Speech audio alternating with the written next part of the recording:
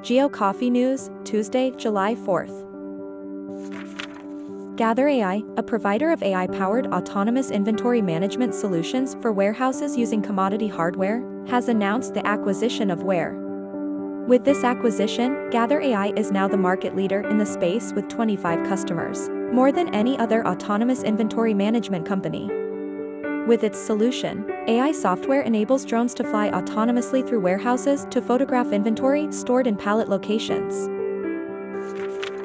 The Singapore Land Authority initiated a national 3D mapping of Singapore via aerial and street mobile mapping to create a smart, resilient, and sustainable nation. The agency generated a digital twin, called SG Digital Twin, to bridge reality data sharing with multiple users via cloud-based resources.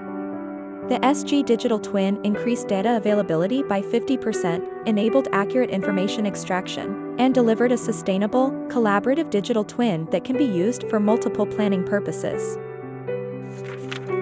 Northrop Grumman has conducted a successful flight test of its advanced airborne navigation solution, Embedded GPS/INS Modernization, known as EGAM. The test was conducted in May aboard a testbed aircraft and confirmed that the prototype EGAM solution, the M-code-capable LN-351, performed at standards equal to its current LN-251 INS/GPS system.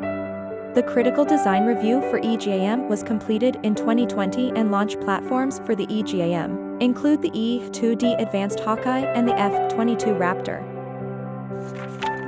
Researchers at the West Virginia University Davis College of Agriculture, Natural Resources and Design are using UAVs to develop tools to detect, map, treat and monitor invasive plant species.